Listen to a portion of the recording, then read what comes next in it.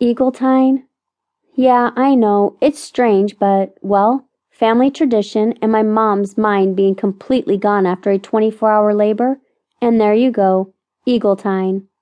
Tina lit her cigarette and blew smoke into the air in a short, angry puff as her eyes scanned the bar for the bartender. Jesus, it's packed today. The man at her elbow grinned. You come here a lot? Her gray eyes trolled around and stared at him. My God, was he actually trying to pick her up?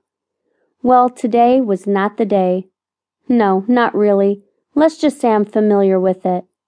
Having finally managed to flag down the young newbie behind the counter, she ordered her refill and sighed. Look, today is a really bad day for me, so I may have been drunk enough to give you my life story, but that's pretty much all I'm going to be handing out tonight. The man shrugged and sipped his beer.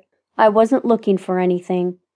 For some unexplainable reason, Tina felt anger well up inside her. What the fuck was wrong with these dumbass pricks with their dumbass useless pricks between their dumbass pansy legs? Did she ask him to shrug? Did she ask him to even respond? Fuck him.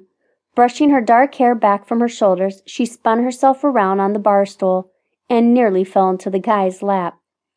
Oh, Jesus fuck. She tried to pick herself up and only managed to spill the drink in her hand all over his pants. Oh, God. It's okay. I was heading home anyway. No worries. I'll just get them dry cleaned and it'll be fine. He reached out and picked her up, helping her back onto her stool. I know what it's like to have a shitty day. In fact, I'd say I was very familiar with the concept today.